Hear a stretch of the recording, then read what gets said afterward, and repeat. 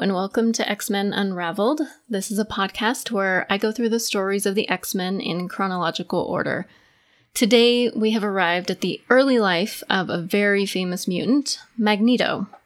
I may have slightly misspoken in the last episode because I said that I was excited to get to Magneto's story, and I am. He's one of my favorite mutants in the comics and in the movies. However, the series I'm covering today, Magneto Testament, tells the story of his early life surviving the Holocaust. So while I am excited to get to Magneto, I kind of forgot when I said that we have to get through his tragic beginnings as a young man first. I do want to warn you ahead of time that this comic obviously gets into the very dark details of the Holocaust, and Magneto is present for many major moments in the 1930s and 1940s. He experiences the buildup of anti-Jewish sentiment in Germany in the 1930s, the tragedies of the Warsaw Ghetto, and eventually he is sent to the nightmare that was Auschwitz.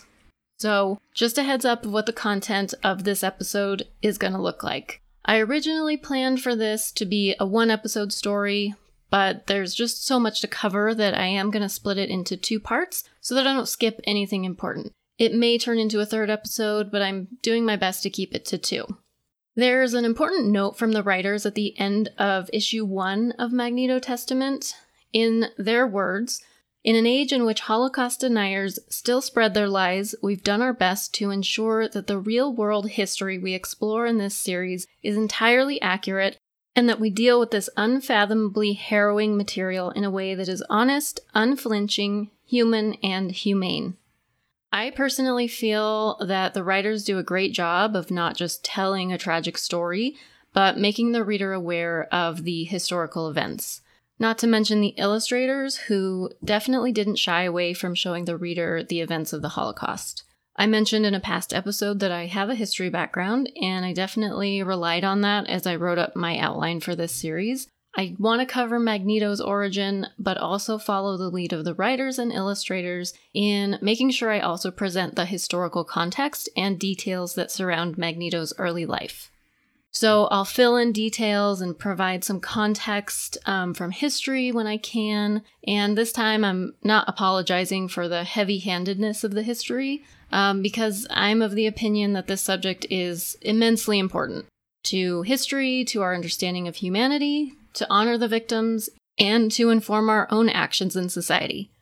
I'm not an expert, I'm not pretending to be, but it is a subject I've done my own research about, so I will do my best to cover the information as completely and conscientiously as my knowledge and the limits of a comic podcast allow. Most of my additional information comes from the United States Holocaust Memorial Museum. They have an excellent website that covers these topics. If you want to do your own reading about anything I mention, that's a really good place to start. There are other mutant stories that take place during this time period, but I'm covering those in separate episodes. Magneto's story and the history surrounding it need to be covered on their own. With all of that exposition, I want to start with a quick rundown of Magneto the character before getting into the series itself.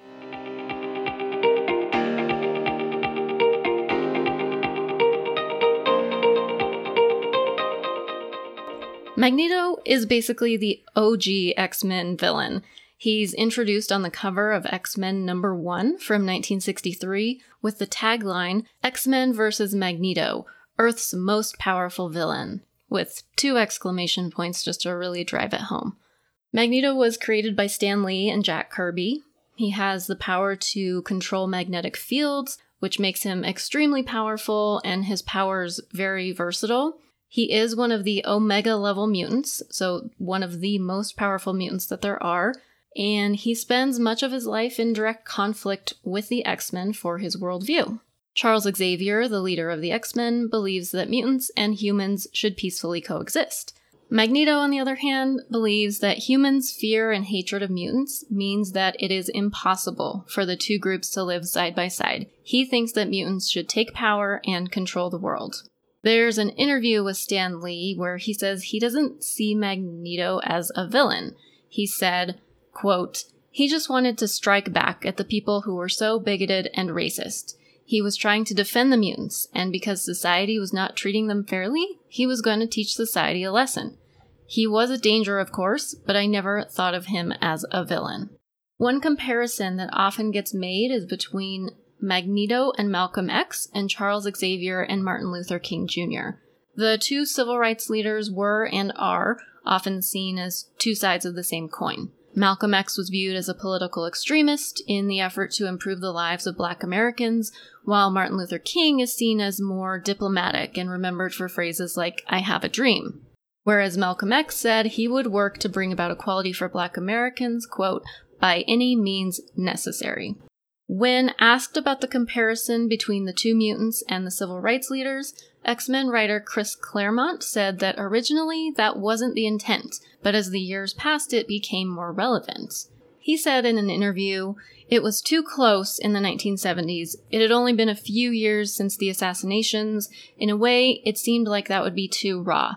My resonance to Magneto and Xavier was born more out of the Holocaust.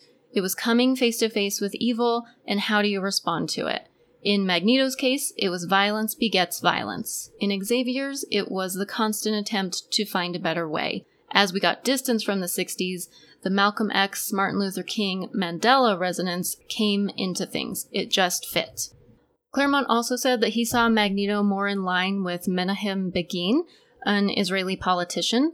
In his early life, Begin was known as a Zionist militant and even referred to as a terrorist, but later his work as a politician earned him a Nobel Peace Prize.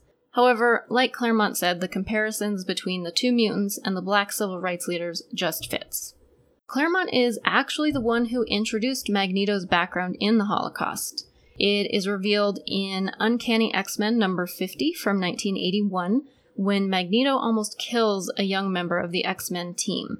He immediately regrets his actions, saying, "I remember my own childhood, the gas chambers at Auschwitz."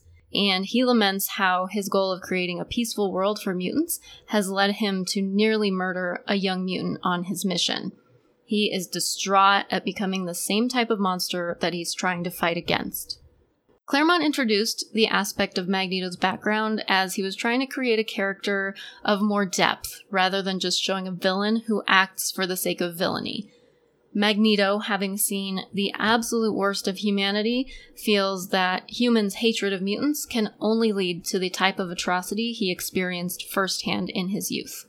This backstory is also central to the movie version of Magneto as well. He's introduced in the very first X-Men movie from 2000, and we are shown a young Magneto use his powers for the first time as he is separated from his family by the Nazis. And in X-Men First Class, this story continues as he carries out his vengeance against Nazis who escaped punishment after the war.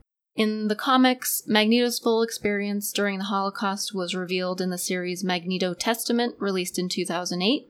Interestingly, we don't actually see Magneto's powers in this series. His abilities don't manifest until adulthood, which is strange for a mutant and especially for one who is so powerful. So that really poignant scene from the movies of his powers emerging during his separation from his family doesn't take place in the comics. Another note is that Magneto's birth name is Max Eisenhart. The name he used in the movies, Eric Lenscher, is an alias that he'll pick up later on in the comics. But I don't want to get too ahead of myself right now, and I think that's enough background for the moment, so let's get into the series.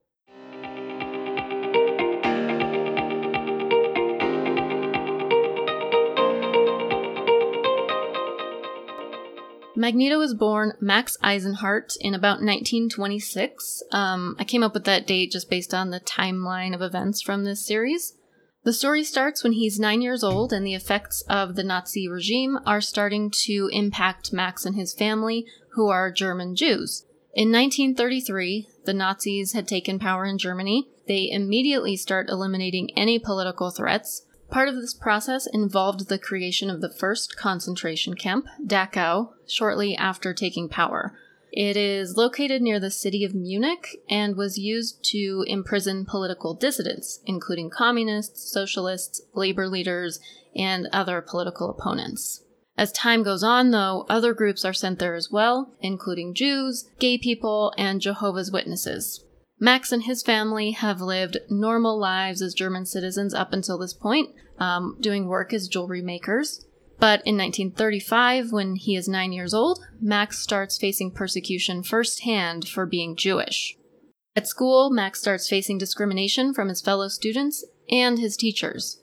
When they talk about him, his teachers use anti-Semitic tropes to taunt Max. They call him small, weak, vicious, and cunning. One day, the school holds some physical competitions, and Max wins a javelin throwing competition and earns a medal. His teachers, though, are pissed that a Jewish boy beat out all of the other students. Max, though, is just proud of what he accomplished. Max also has a crush on a girl. She is named Magda, and she's a Roma girl who works with her mother taking care of the school grounds. The Roma are another ethnic group targeted in Nazi Germany. They have lived in Europe since at least the 9th century CE, and their origins are believed to lie in India, although it's a really diverse group with different traditions in different areas of Europe. They do, though, share a common language, which makes them distinct from other Europeans. As a result, historically, they have been persecuted throughout the centuries in Europe, much in the same way Jews were. When one of his classmates sees Max trying to get Magda's attention, he says, "Trash loves trash." I wanted to just stab the page when I got to that. Max is angry, and we can assume that this sort of hate has been ramping up for him during the past couple of years. After school, though, Max finds Magda and gives her a necklace that he has made at home for her. It's really sweet because we see him working on the necklace at home, and he really, really likes Magda, and he's super excited to give it to her. But after that, Max is on his way home, and he runs across a Nazi rally, and he sees that his uncle, Eric, has been badly beaten and forced to wear a sign that says, "I have shamed a German woman," for being a Jewish man in a relationship with a non-Jewish German woman. This happens because at this same rally, the Nuremberg laws are introduced.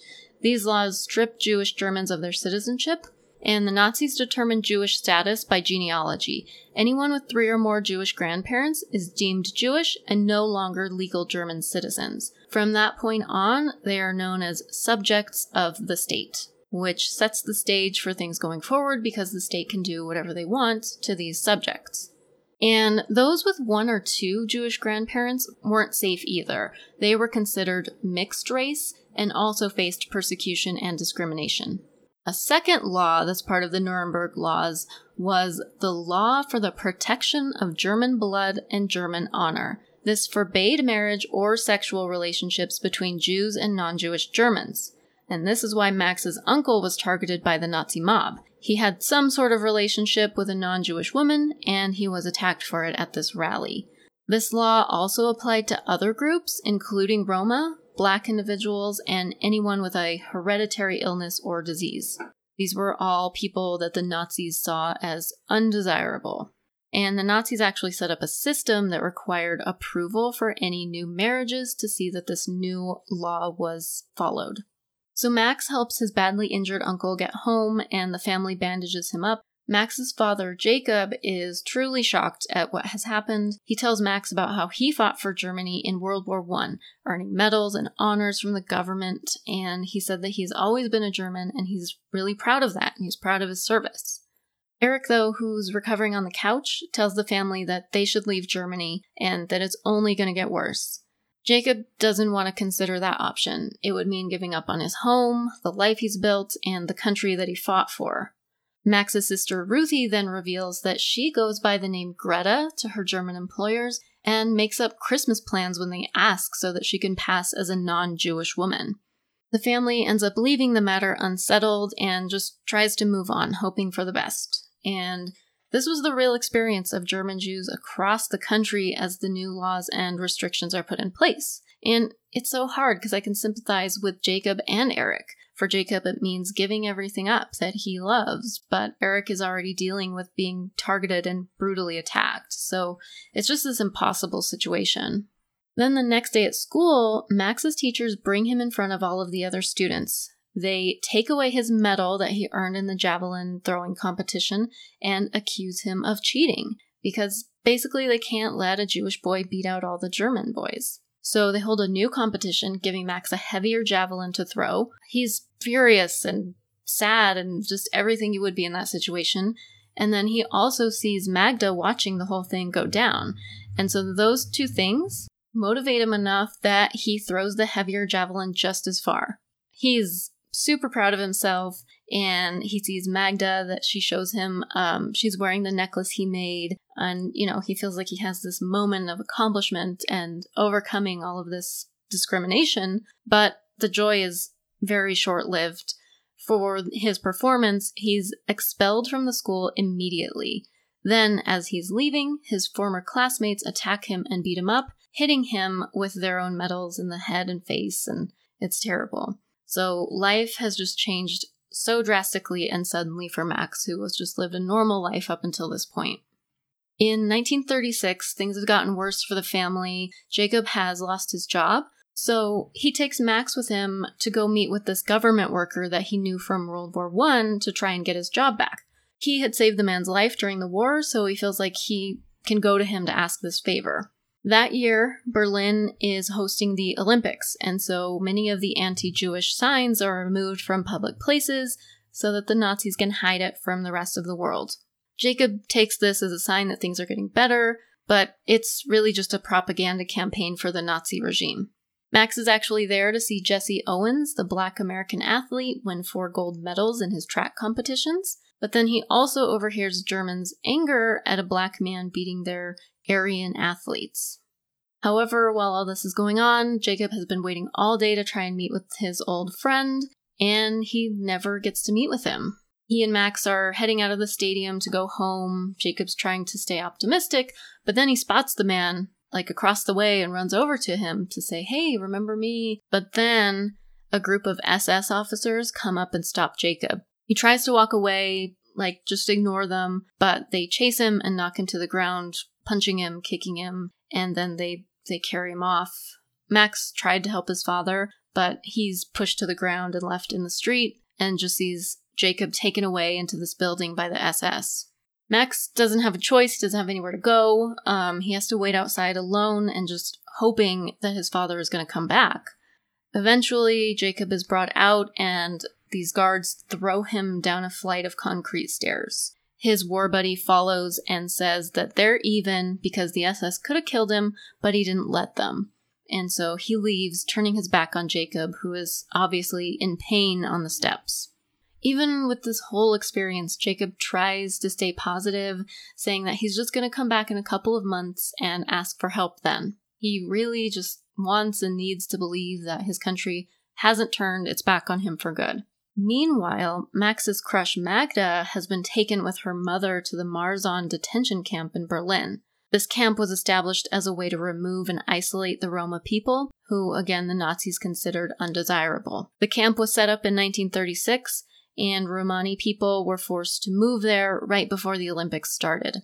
It's unclear if Max knew Magda was sent to the camp, but I'm sure he would have heard about the event and figured out where she was. Life in the Marzahn camp was really harsh. The Roma lived in cramped conditions with inadequate food and sanitation, lack of water, and were also exposed to the elements and the cold weather. As time went on, many of them were conscripted into forced labor, and they were also constantly monitored, and their passports were stamped with a Z to mark them as Roma. And it's just really important to remember that many distinct groups suffered at the hands of the Nazis. From there, the story moves forward to 1938, and Max and his family are living in Nuremberg. I'm guessing that prior to this, they lived in Berlin. It's not specifically stated, but given Magda's removal to Marzahn, which the removal of Roma started with those living in Berlin at first. So my guess is they were living in Berlin, and maybe the family thought that moving away from the capital would give them some reprieve from the persecutions going on. However, the move didn't help, and their situation has not improved. It's actually gotten worse. The family doesn't have enough money for food, and Max is forced to dig through trash for just anything that will help them survive. One day, as he's doing that, he finds a coin, and then these boys, some German boys, see and mock him for what he's been reduced to, as if there's any other way for him to survive. And I think they were boys he went to school with because they know his name, and one of them tosses another coin on the ground to humiliate him and watch him pick it up. And so when the boy taunts Max further for thinking about grabbing the coin, Max attacks the boy. Max is able to grab the coin and run away before the other boys can react, and he escapes. But when another man saw the whole thing and laughed at the German boys for what happened, Max turns around to see them beat the man to the ground. Max goes to protect the man, but he's then beaten up himself. When he gets home, he lies to his family and tells them that he just fell. He doesn't want to tell them what really happened and have them feel bad. They know that he's lying, but he won't admit what happened right away. Eric, his uncle, again tells the family that things are just going to get worse and that they need to leave Germany. He suggests that they go to Poland, but Jacob again says no. He tells Max that he needs to stop getting in fights, keep his head down, and stay alive. That night, Max is lying awake and overhears his parents debating what they should do. They are just torn about the possibility of leaving, but then scared about what will happen if they stay. He just feels so bad for them. But while they're talking, Max goes to the window and he sees some German soldiers breaking down the doors of other people's homes. He runs to his parents' room and tells them that the family has to leave right away. They pack what they can in a hurry and they're able to sneak out of the house and through the city, and they hide in a cemetery. From there, they can see the local synagogue go up in flames as they're hiding in the graveyard. This part of Max's story is based on the events of Kristallnacht, referred to as the Night of Broken Glass. This event was instigated by the Nazis, supposedly as retaliation for the assassination of a German embassy official who worked in Paris. So there's a young Polish Jew named Herschel Grinspan, who was 17 years old. He shot this official out of anger over the forced removal of thousands of Polish Jews who had been living in Germany. After their forced deportation, they were then stranded and had nowhere to go because then Poland refused them entry. So Herschel Grinspan, in just anger and frustration over what's happening, assassinates the German official. The Nazis then, in retribution, encouraged soldiers and citizens to take part in 2 nights of intense violence against Jews living in Germany. From November 9th to 10th of 1938, hundreds of synagogues were attacked and burned. Jewish-owned businesses had their windows smashed out and their goods stolen. The writers of the comic add some details to this and note that at least 91 Jews were murdered those 2 nights, and that up to 30,000 Jewish men were arrested and sent to concentration camps. Many of them died during the internment, and others were released only if they were able to prove their plans to leave Germany permanently. The Nazis do not want Jews in the country. After all of this and all the violence and destruction, the Nazi government then turns around and imposes a massive fine on German Jews, blaming them for the violence and destruction. And then they couldn't even get insurance money for their destroyed businesses and homes because that money was taken and given to the government. In addition, as if things haven't been bad enough, the Nazis start an Aryanization policy that transferred ownership of Jewish businesses to non-Jewish Germans. So even if you still had your business and you had enough money to keep it going, they took it away and gave it to somebody else. Kristallnacht was a serious escalation of the persecution of Jews in Germany. It became clear that, unlike Jacob thought, things were not going to go back to normal. It was not going to get better. And from that point on, the Nazi terrorization against Jews grew more and more overt and violent. By the following year, 1939, Max and his family fled to Poland, where they had extended family that they wanted to stay with. They thought they would be safe there, get away from Germany and everything that's going on. When they get there, the only space left for them to stay in was the barn. And they're like, how can this get any worse? Like, they've fallen so far from their normal middle-class life. Shortly after their arrival, however, Germany invaded Poland. So after all of this and everything that they've gone through, they still have not escaped. The Nazis not only took over the country, but the writers of the comic tell us that they sent in soldiers known as the Einsatzgruppen. This group was sent in after the army to clear out any potential threats. What that meant, however, was that they tracked down any Jews that they could find in the country and murdered them. In just 2 months after the invasion of Poland, the Einsatzgruppen had murdered 16,000 Jews and Poles. By the end of the war, they had murdered 1.3 million Jews as the German army spread throughout Europe. Max and his family are caught up in an Einsatzgruppen attack, and they manage to barely escape by fleeing into the forest. They then decide to make their way to Warsaw, where Jacob believes that they will be safe living among the thousands of Jews who are already in the city.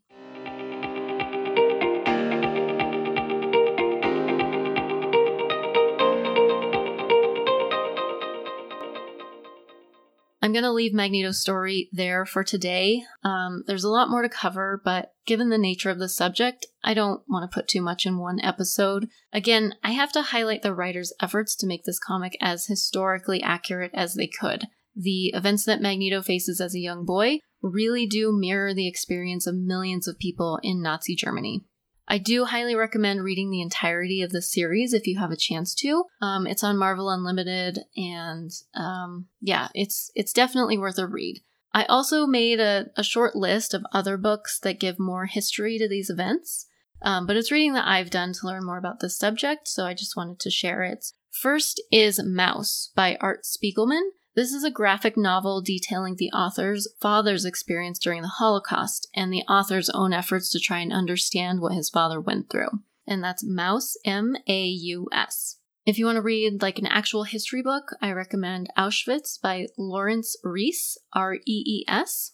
And I have to include Night by Elie Wiesel. He's a Holocaust survivor, and the story is autobiographical. So you get like kind of that firsthand, what is it like to be there type of story. So definitely check those out if you want to read kind of some more background information. And there's plenty other really good books. Those were just 3 that I could come up with off the top of my head.